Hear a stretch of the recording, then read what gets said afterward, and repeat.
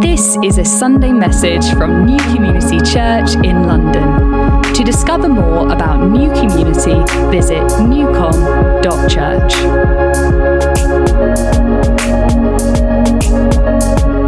Good afternoon, everybody. How are we doing? Enjoying the sun?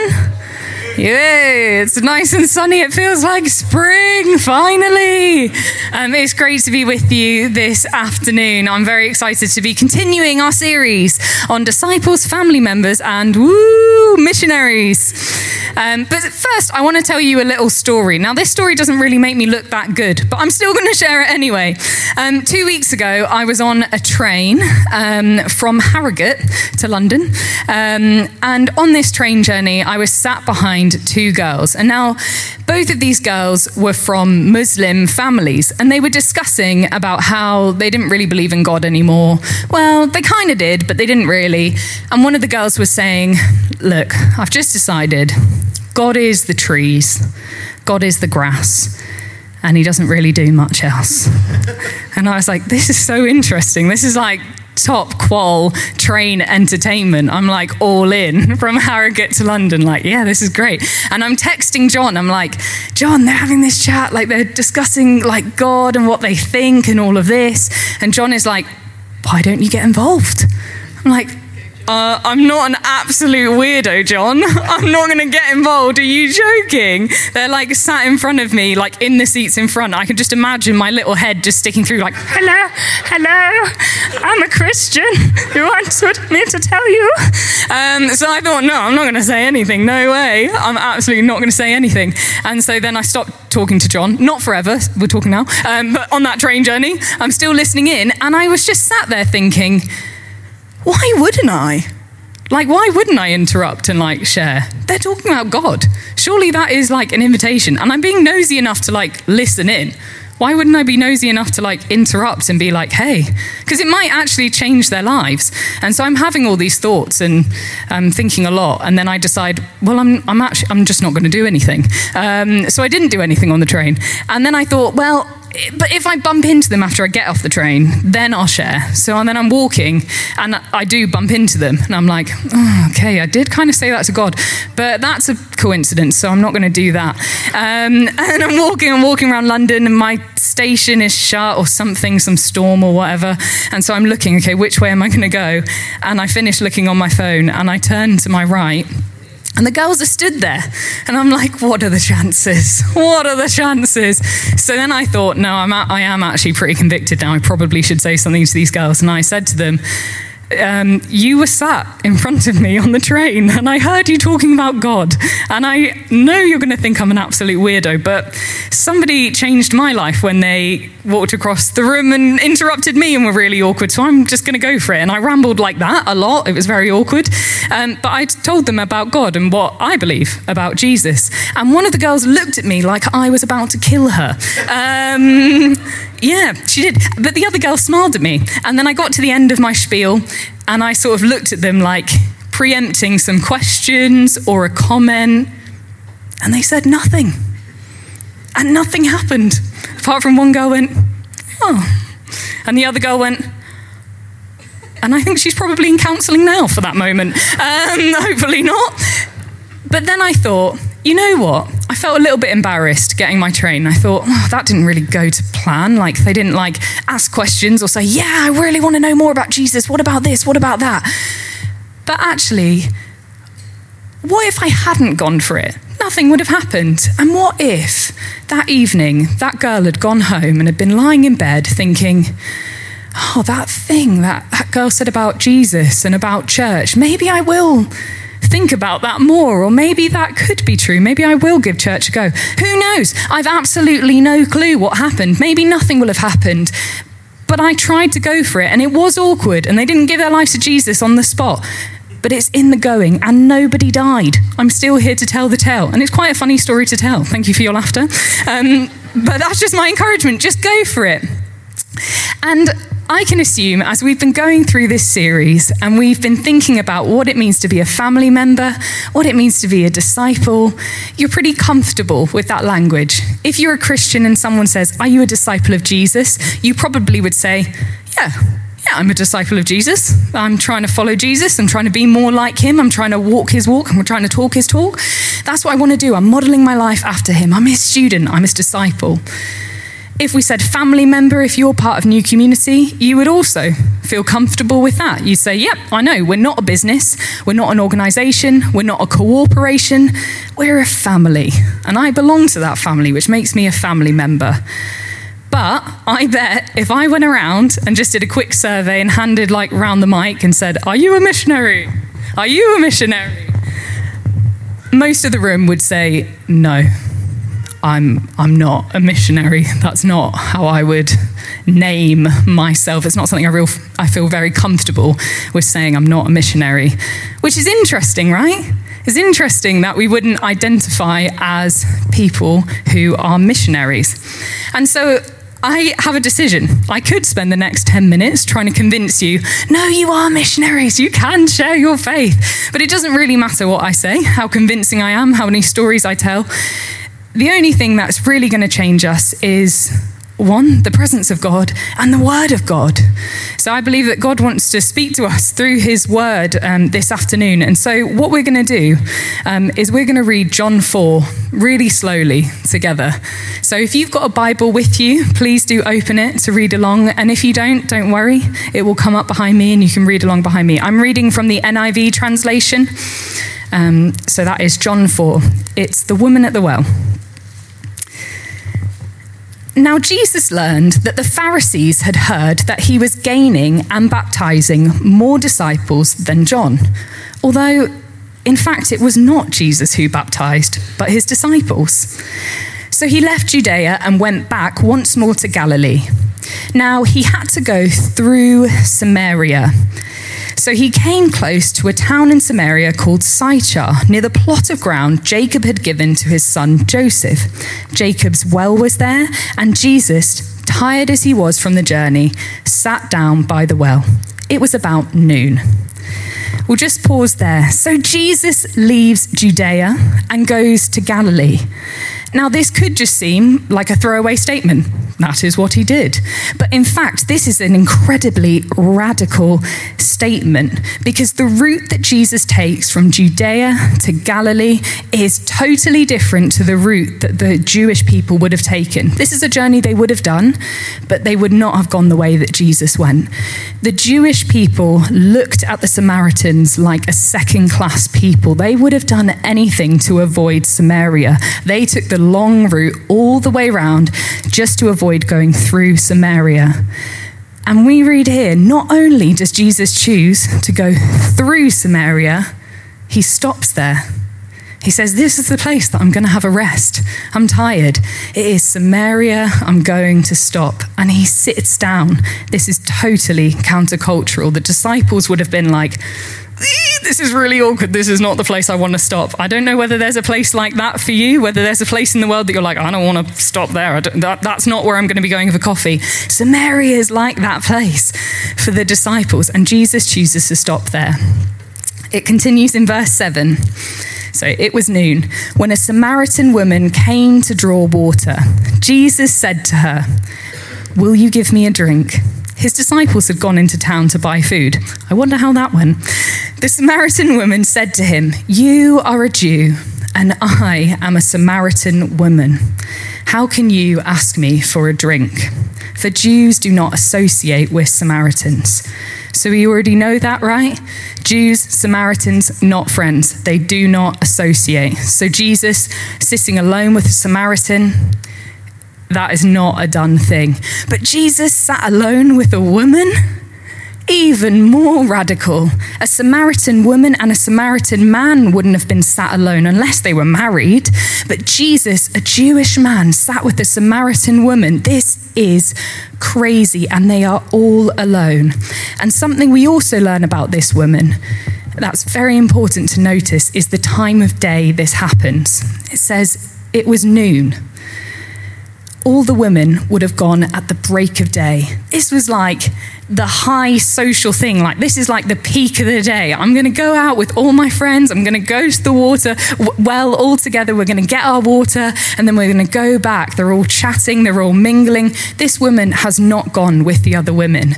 It's noon. It is the hottest point in the day. And here she is alone gathering water. So it's clear that even in her own gender amongst the women, even in her own culture against the Samaritans, she is someone that people don't want to associate with. She's someone that people don't want to talk to.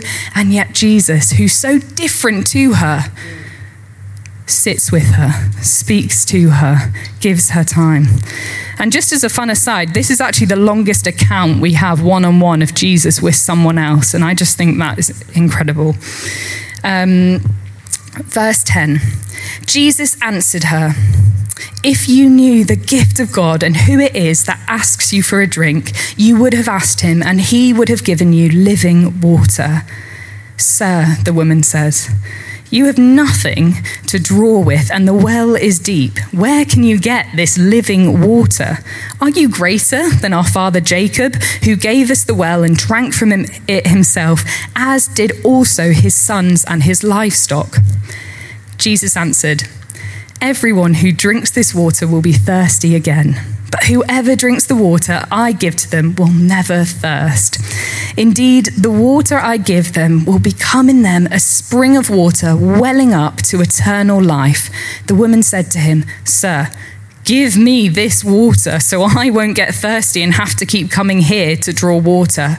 He told her, "Go call your husband and come back." "I have no husband," she replies. Jesus says to her, "You are right when you say you have no husband. The fact is you have had 5 husbands, and the man you now have is not your husband. What you have said is quite true." "Sir," the woman said, "I can see you are a prophet. Our ancestors worshipped on this mountain, but you Jews claim that the place where we must worship is in Jerusalem." So here she is, standing completely bare in front of Jesus. She's seen, he's clearly a prophet. He can tell everything that I've ever done. He's just told me all the things I've done wrong. And I think she's quite intrigued. What's going to happen next? And so she tries to see, I think, what type of prophet he is. So she asks him the question that is dividing the Samaritan people and the Jewish people. Right, you Jews say that we can't worship. We can't go to Jerusalem and be in your temples. We're second class. So we say that we're worshipping in this place that we've made on the mountains. What do you say about that? And I imagine in this moment, she's expecting Jesus to just lay it in on her. Because of your sins, you can't worship. You're distant from God. You're unworthy, because that's what she's used to. That's how she feels in her community. But let's see how Jesus responds to her. "Woman," Jesus replied, "believe me, a time is coming when you will worship the Father neither on this mountain nor in Jerusalem. You Samaritans worship what you do not know. We worship what we do know, for salvation is from the Jews. Yet a time is coming and has now come when the true worshippers will worship the Father in spirit and in truth, for they are the kind of worshippers the Father seeks. God is spirit, and his worshippers must worship in spirit and in truth." Really? Me too? I can worship too? Her response would have been, this is the most freeing thing she could have ever heard. Jesus in this moment doesn't lay into her and remind her once again of all her sins and how distant and how different her life is to one who follows God. No, instead he says, you can worship as well in spirit and in truth. It doesn't matter where you are. You can worship. You are worthy. The woman says, I know that Messiah called Christ is coming. When he comes, he will explain everything to us. Then Jesus declared, I, the one speaking to you, I am he. Just then, his disciples returned and were surprised to find him talking with the woman. But no one asked, what do you want, or why are you talking to her? So the disciples would have been surprised. I think probably a bit more than surprised. They would have been totally shocked. The scandal, Jesus alone with a woman, a Samaritan woman. And you can imagine they've just come from the town. The disciples wouldn't have even wanted to stop in Samaria. If they had it their way, they would have avoided it. So then to be told to go and get food from the town for lunch, how awkward. And imagine the Samaritans seeing a whole group of Jewish men just tropes into the town like, here we are, here to buy food. Awkward, awkward, awkward. And then when they return, they see Jesus alone with a woman. They would have been shocked. But then what happens? Then leaving her water jar, the woman went back to the town and said to the people, "Come see a man who told me everything I ever did. Could this be the Messiah?" They came out of the town and made their way towards him. Jesus lets her go. He lets her run back to the town and declare, "He's the one. He knows everything about me." And he didn't lump shame on me. Actually, I don't care. I want to talk to you. I want to tell you everything. A woman that had once hidden from society, once hid herself away at noon, not wanting to invade on the women and be shamed. She then goes, "Listen to me. I've got something to say because God has changed me. He's transformed me and he can transform you too." Jesus lets her go and do that. He doesn't say, "Right, that's great, you believe. Let's go on a 2-year theology course. You can come with me, learn everything, and then we'll send you back to your people when you're ready, when you're qualified, when you've learnt enough, and you can explain it very, very well, nice and neatly." He doesn't say that. And he also doesn't say, "Oh, slow down a bit. Let me get there first. I'm going to do my preach, and then you can share your testimony at the end." No, he watches on as this woman legs it. She drops her water jugs and just goes and shares. It's amazing. Jesus is amazing. He chose to stop in the place that no one wanted to stop. He chose to speak to the woman that nobody wanted to speak to. And he chose her to be the one to go to the people. And many believed. And many more were intrigued and wanted to know more. So if we learn anything from this story, it's that God chooses you. In all the ways that you could disqualify yourself, in all the ways that you could see yourself as unworthy, as you don't know enough, you don't know how to do it, God in this story, in this account, just totally subverts all of that and totally just wipes all of those disqualifications away and says, no, you, with your personality, with your unique gifting, with your friends, family, neighbours, you, I'm inviting you to go. And we're going to watch a video now of some people in our church who are doing just that. So have a watch. Good. Yeah. Okay. Right, we're starting. I have lived here for about 14 years. Me and Lorne moved in. We met at work, and I was, trying to find somewhere to live that we could afford. We was priced out of the area I was brought up in, and I certainly weren't going to move up to Cumbria. I was brought up on, a standard council estate. It was quite notorious. It was called the Concrete Jungle. It was a really great place to grow up because it was just, there was loads of kids, everyone played out, everyone knew each other, everyone looked out for each other. Even though I wasn't from a Christian family, the hub of the community was actually this little independent local church. I didn't really engage in school at all. It wasn't somewhere where I thrived, but as soon as I started work, I absolutely loved it. You sort of think, I should think maybe about settling down and things like that. But there was always this sense of being discontent and knowing that there was more to life. I just went to a local baby clinic with my daughter, and I started talking to this lady, and we exchanged numbers and we become friends. And that lady was Hannah Syrid, and she told me she was a born-again Christian, and I was like, Oh God, okay. She invited me to an event at New Community Church, which was like a Christmas cake baking. And, I just hadn't done anything like that before. It was so alien, but it just felt so peaceful and friendly and nice. And the first person I ever remember speaking to from New Community was Anne Power, and she was warm and welcoming. And I was just so aware of just something different about these people.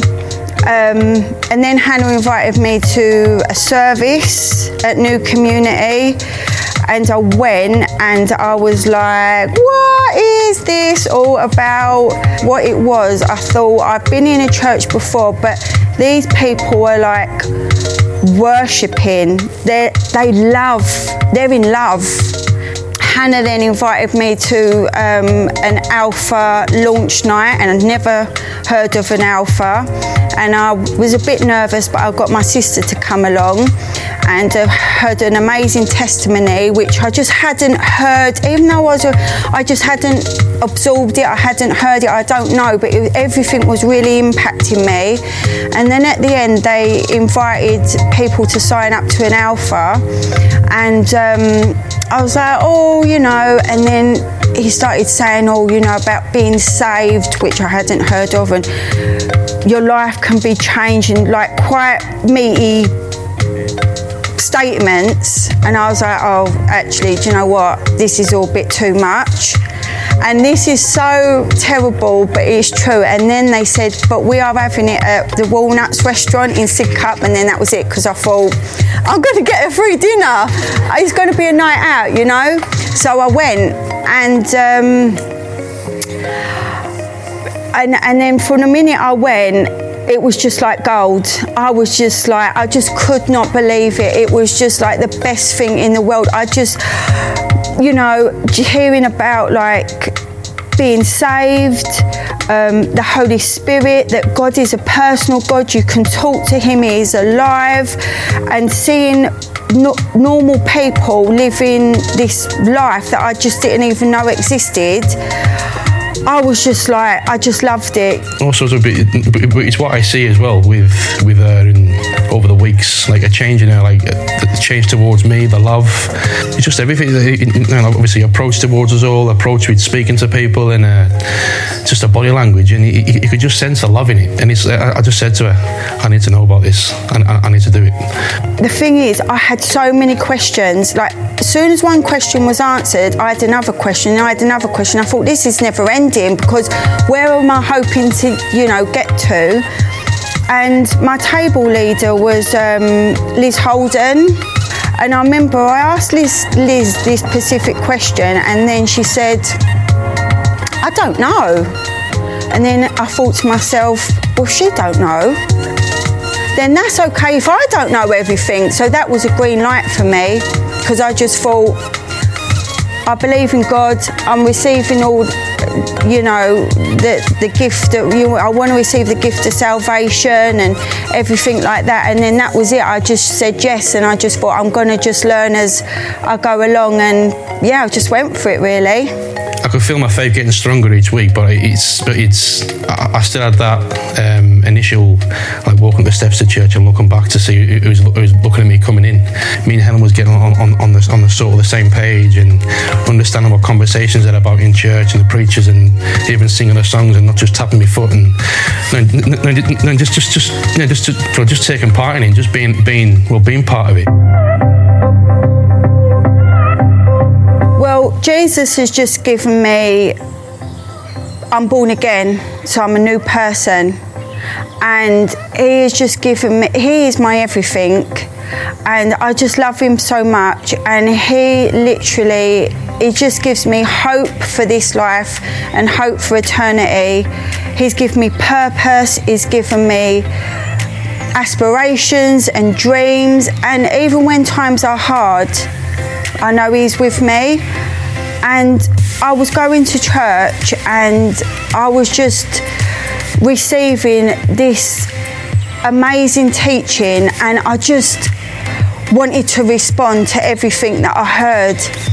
And I'd just been given this treasure, and I just wanted everyone else to have it because it was so good.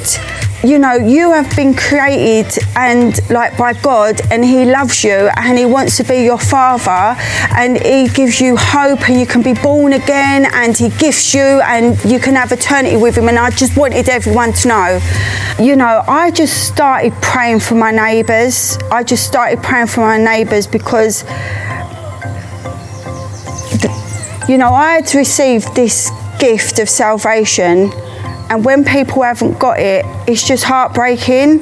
And I just could, you know, their need and their brokenness and how lost they are. And God just showed me a bit of His heart, and it's so deep in love for people and the lost, and He just wants them with Him so much. We just don't, I mean, you can't put it into words. So much, yeah.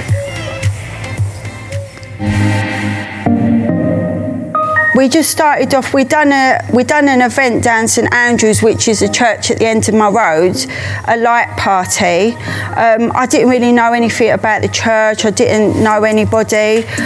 And one of the ladies there mentioned, who was part of that church, she mentioned that there was a real sense and a real pain that they felt that there was a wall being built up between the church and the community.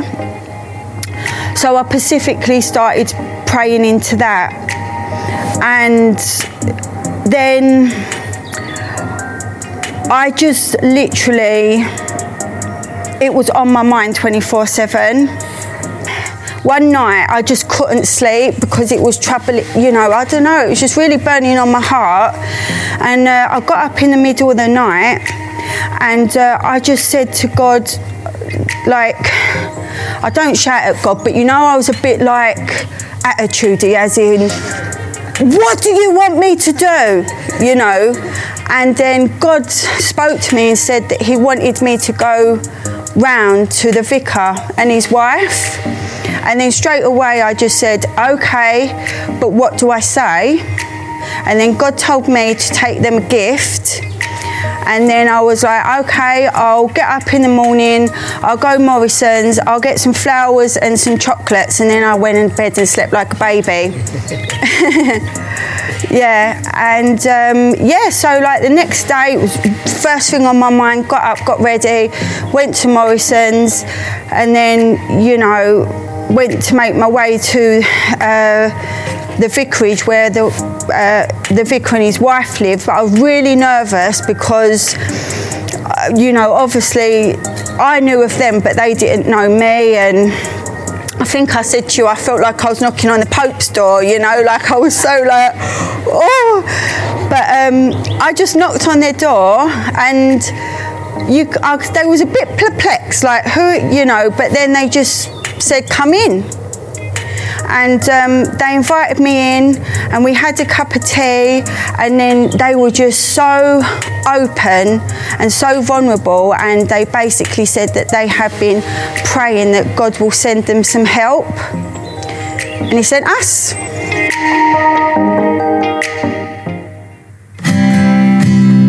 I really felt like God was wanting to do really amazing things in communities, on estates, in areas, and a real sense that particularly in COVID, God had scattered but gathered, understanding it hasn't got to be this amazing thing, that simple things can be so impactful and can mean so much to people, and enjoying it as we're doing it as well. Making, you know, it's not a burden, it's fun, it's a pleasure, it's exciting, it's creative.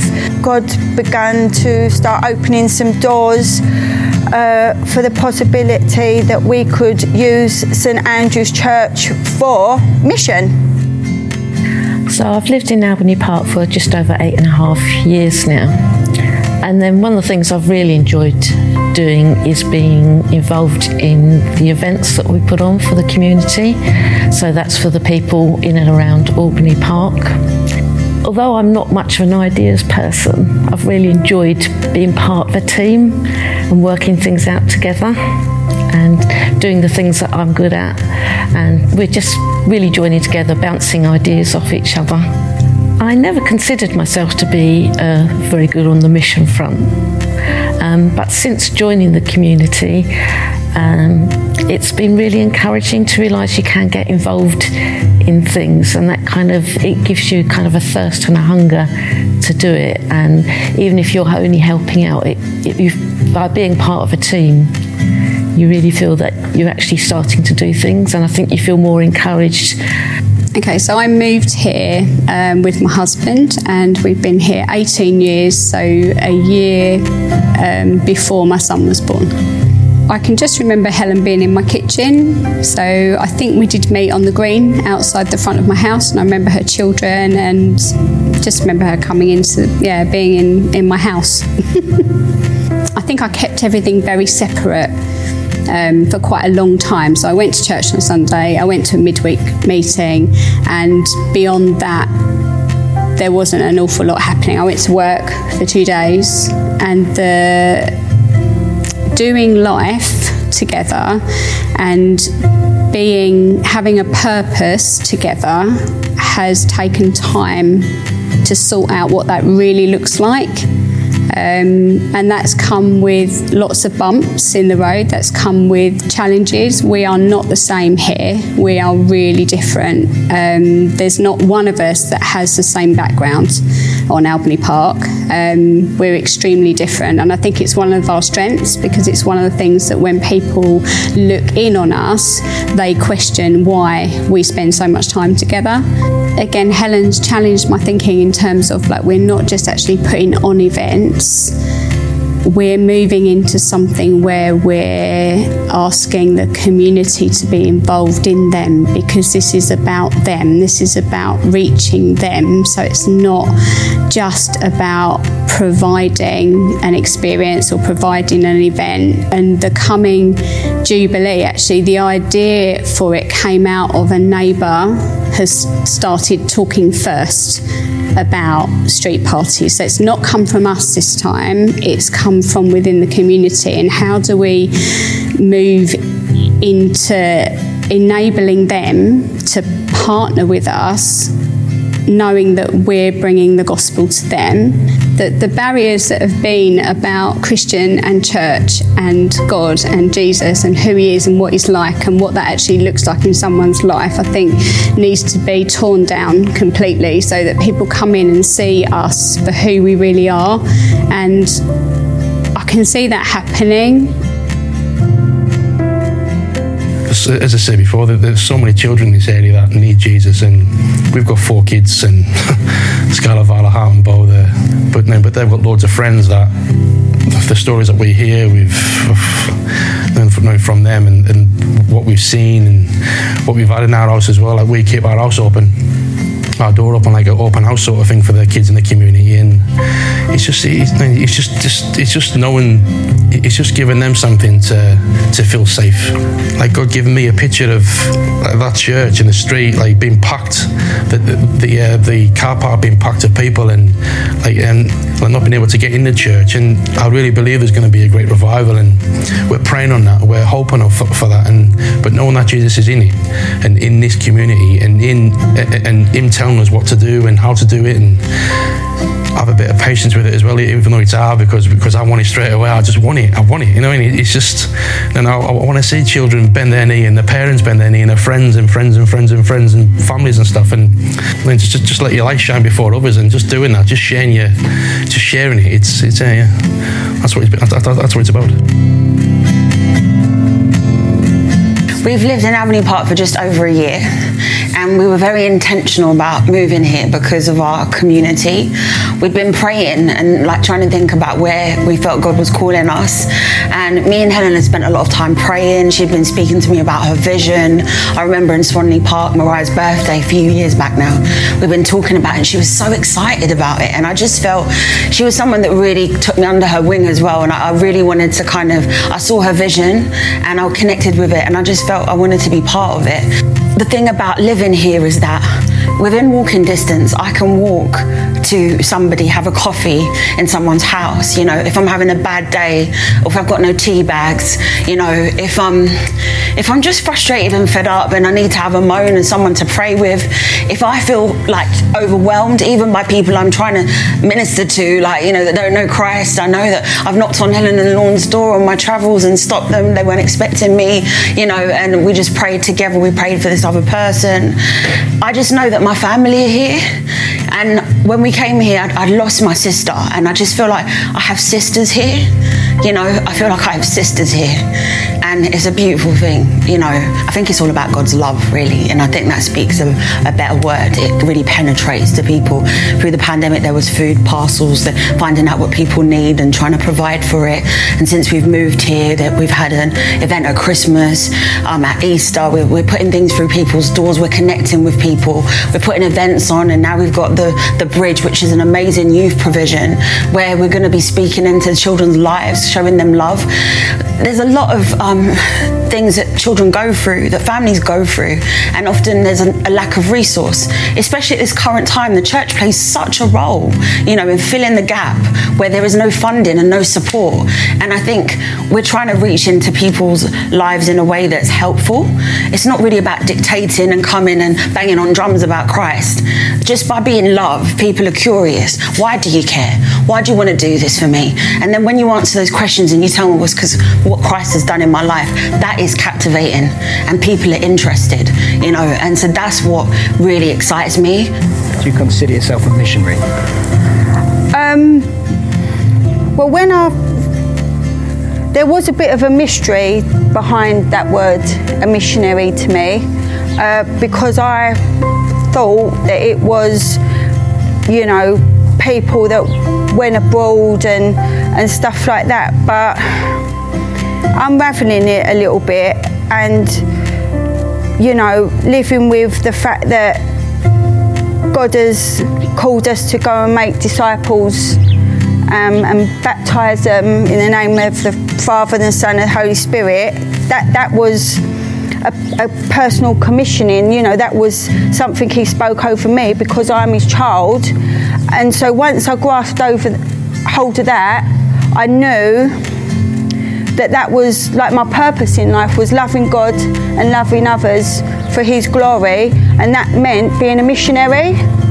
So it's been a bit of a journey, because sometimes you can, you know, say exclude yourself from things, but actually it's just being impactful where you are. You know, I can make a difference in my community by, you know, walking outside my front door and, you know, being the hands and feet of Jesus. So yeah, I would say I am a missionary. And I love it. It's fantastic. It's really exciting. And, you know, when you sort of talking to someone, like a mum around the school or something, and you say to them, well, what you been doing today? And they, you know, whatever. And then they say, well, what you done this morning? And I'm just like, I've got to be honest, I prayed for someone to be baptised in the Holy Spirit, you know. And they're a bit like, oh, okay. But that's the life as a disciple, isn't it? In the ordinary, you know, I'm a mum, I'm a wife, I'm a daughter, but I've got a commission over my life, and I take that very, very seriously. And it's not because I'm special in any way, it's because that's what Jesus says, so I've got to accept it, because, you know, it's not right if I don't, because that's what He's spoken over me, and He's my Father. There are so many lost people. Yeah, it's a real passion to, you know, to be able to do something for them and provide something practical for them, and also to tell them about God. Yes, I've been praying for this area. It's my neighbourhood and it's close to my heart. Honestly, I think we would like to see revival here. I think we're not, who doesn't want that? Because we've got so much hope in Jesus, in being on mission with Jesus. It's like he's right beside us, he's there, he's in us, he's around us. We want to see that in this community. We want to see bridges built, we want to see walls broken down, doors open. We want to see a revival in this area. And seeing the lights go on in people's eyes, when they know that they are loved, that they are forgiven, that they are children of God, because people are really lost and they're searching for something, and it's Christ. He's the answer.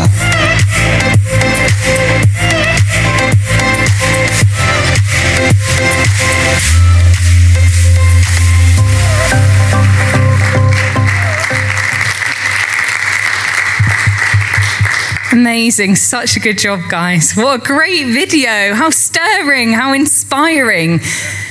But it would be an absolute tragedy if that is all we said off the back of that video. That's inspiring. That's so stirring. Well done, Helen. You're incredible. Helen is incredible.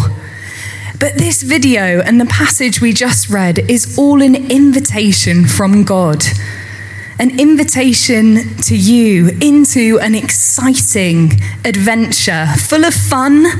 It's enjoyable, as Helen said. We get to play a part in this, to say yes to being a disciple of Jesus, yes to being a family member here at New Community, and yes to being a missionary.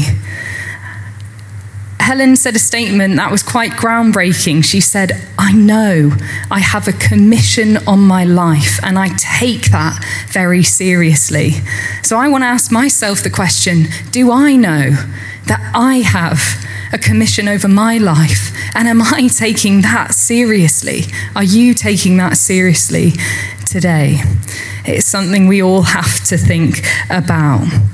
We get to be missionaries. And the word missionary actually comes from a Latin word that means the act of being sent.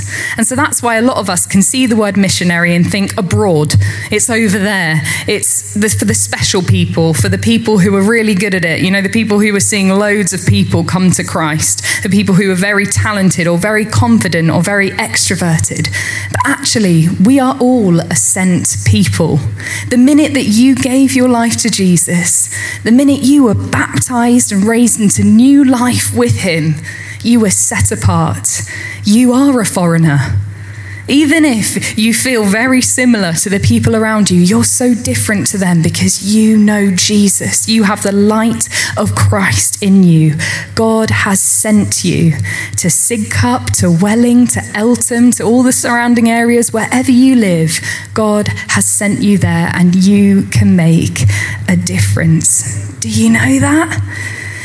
And what we've learnt this afternoon is that it's not us who qualifies us. We're not the ones who try and learn all the things. It is God who says, I trust you to go to those people. And I feel like there's some of us sat here who think, that's great, Catherine. This is clearly something you enjoy doing. And that's great for you, Helen, as well. You're very excited about that. But that's just not what I'm seeing in my life. Like, I've tried to share faith. I've tried to get to know my neighbours. I've tried to pray for people, and it's not going to happen. I feel like God wants to say to you, I am God. You're not. You can't save anybody. You're not going to do it. I'm going to do it. And all you have to do is be obedient. And if you never see the fruit of the seeds that you're planting, that is okay. We just continue to plant and plant and plant. Those girls on the train, in the natural, it looks like a complete fail. I look embarrassed, they look shocked, nothing else happened. But in the spiritual, who knows what God is doing? Who knows what God might do with that? When I became a Christian, I had posted online that I'd become a Christian, and a girl messaged me that I knew when I was 12, and she said that she had written my name in her Bible, and she had been praying for me ever since. And she'd written my name in her Bible because I was the least likely person to become a Christian, which I was actually a bit offended by. I was like, seriously, what was I doing as a 12-year-old to make you think that? Anyway, but she had been praying for me for years, and I became a Christian. And thanks to social media, she found out about it, but she might not have. There might be people that you have been praying for this week, and you might never find out that they give their lives to Christ, but the moment before they die, they might. They might give their life to Jesus. It's the impact you can have. And the beauty of mission is that we're not doing it alone. God has given us the Holy Spirit. What a gift. The Holy Spirit to prompt, to go, come on, this is an opportunity, go for it. Here, have confidence, just do it. And to comfort us when we do feel embarrassed, when it doesn't go well, when we feel a bit rejected or we feel a bit awkward or whatever it is, he comforts us. He's with us always. We're never alone. And also, God has given us the church family.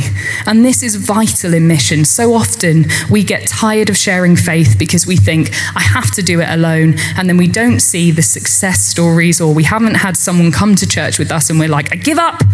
I've failed. I'm awful at this. I'm just never going to do it again. I'm just going to leave it to those people over there.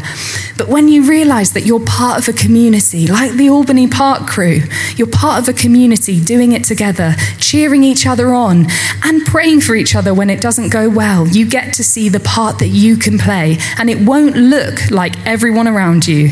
It might be completely different, but God has a specific role for you in sharing faith and inviting other people in. So I'm going to close in a second and we're going to pray for each other. But before that, I'd say if you're new to church, if you wouldn't call yourself a Christian, this is a pretty weird Sunday to come to church for the first time. You're probably thinking, this is a bit awkward. I've been invited to church. Here I am. They're talking about mission. I don't really understand what that means. I would say for you, the woman at the well, that is how God reaches out to you. He's not some judgmental God who looks at you and thinks you've got to prove yourself to be welcomed in. He comes to you with love. He knows everything you've ever done, and yet all he has for you is words of real love and acceptance. Today he invites you into the family. You don't have to do loads of things to belong here. You can belong today. So if that's you and you'd like to hear more, please do talk to someone you came with. Come talk to me. I'd love to pray for you, or anyone with a yellow lanyard on. Do get someone to pray for you. And for those of us who call New Community home or who are Christians here, let's pray for each other. I'm not going to give you a specific thing to pray for because we're all at different stages of where we're at in the mission journey. Maybe you want to pray that God would give you opportunities to share faith this month. Maybe you want to pray that God would heal some of the disappointment you have around sharing your faith. Or maybe you want to pray that God would break your heart or show you that this really is an adventure and really is exciting. You know what you need prayer for, so please don't leave without praying. And have a look around you. Make sure that everyone's got someone to pray with. So let's do that now. Turn to the people next to you and let's pray for the last few minutes.